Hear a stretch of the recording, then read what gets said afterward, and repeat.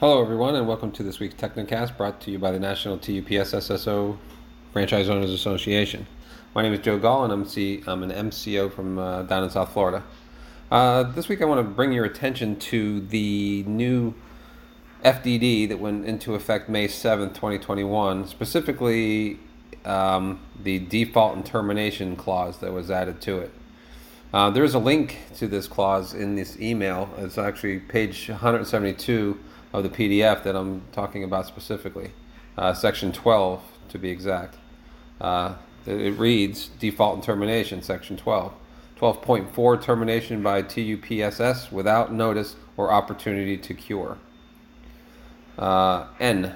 If TUPSS receives 3 or more customer complaints within a consecutive 6-month period regarding franchisee's operation in the center or of the center, franchisee operates the center at a hotel or any other type of non-traditional venue. The hotel or the host venue receives 3 or more customer complaints within a consecutive 6-month period regarding franchisee's operations of the center, whether or not the hotel or hotel venue takes any action against the franchisee under the lease, or the center receives 3 or more customer complaints or negative reviews on online business reviews websites, social media, or other similar platforms within a 6-month consecutive period regarding franchisees' operations of center that, in the sole opinion of TUPSS, reflect materially and unfavorably upon the operation and reputation of the center or upon TUPSS network of centers generally. All right. So think back to all your customer concerned emails from San Diego. What were they about? How many of those did you get? How often did you get them? Then look at your reviews on Yelp or Google. How many bad ones have you gotten? And what were they about? And how often did you get them? I guess they all matter now. A lot. The way I read this new clause in the FDD is that San Diego wants to take your store if you get several complaints or bad reviews. This is the way to weed out the bad apples, and the few others will be collateral damage. This is dangerous. Your associates can cost you your business now. A 16-year-old kid that screwed up by telling off an Amazon customer can be strike 1. You open half an hour late because your manager got stuck in traffic, strike 2. UPS misses your pickup and an air package is late, strike 3. All out of your control. Nothing to do with training. Maybe you charge for taping a free return, strike 4. Maybe you don't take Amazon garbage, make them take it home with them, strike 5. Maybe you don't provide drop-off receipts to everyone, strike 6. Maybe you don't take postal drop-offs, strike 7. Maybe you canceled a box holder for being abusive to your staff, strike 8. Maybe you charge to print return labels, like we all do, strike 9. I could go on all day about different strikes. We got strike 27 if I had time. But, we have to be stern. We have to have store policy, store rules, and store regulations. Otherwise, the customers would walk all over us.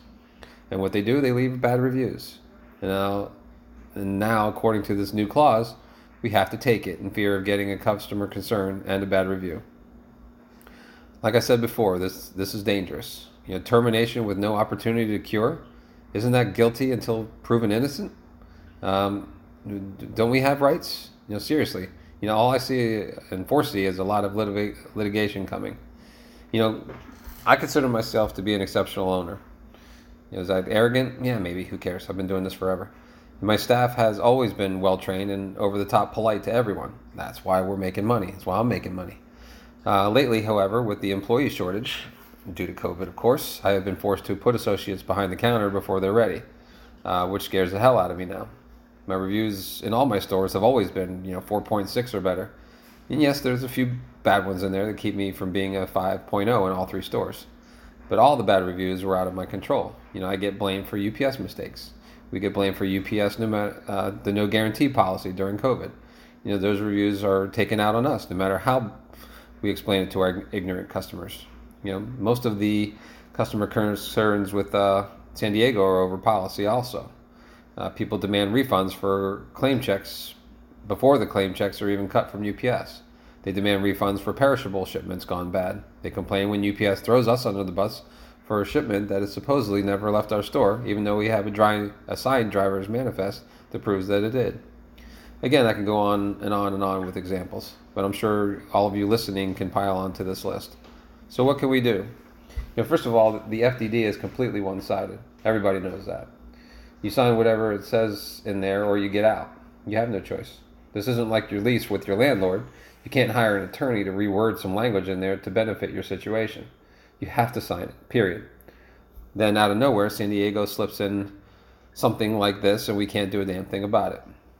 We conform or we get out. The only way is for a bunch of owners to get an association together, then pitch in and hire an attorney on its behalf. This franchise attorney could look at clauses like these and rewrite them to protect the franchisees a little bit more. The franchise attorney can negotiate the law for us. Our rights are clearly being violated, but you signed off on it when you were forced to sign your FDD du jour. Hello, McFly. Until everybody wakes up and realizes there is already an established owners association that only needs more members to fund a franchise attorney, it will only get worse for everyone. It's only a matter of time. I've been around this franchise for 25 years. I don't like the direction we're headed. I feel like we're out to sea on the Titanic, and this is just an iceberg out in the water. Well, thanks again for listening. Stay profitable, stay safe, stay focused.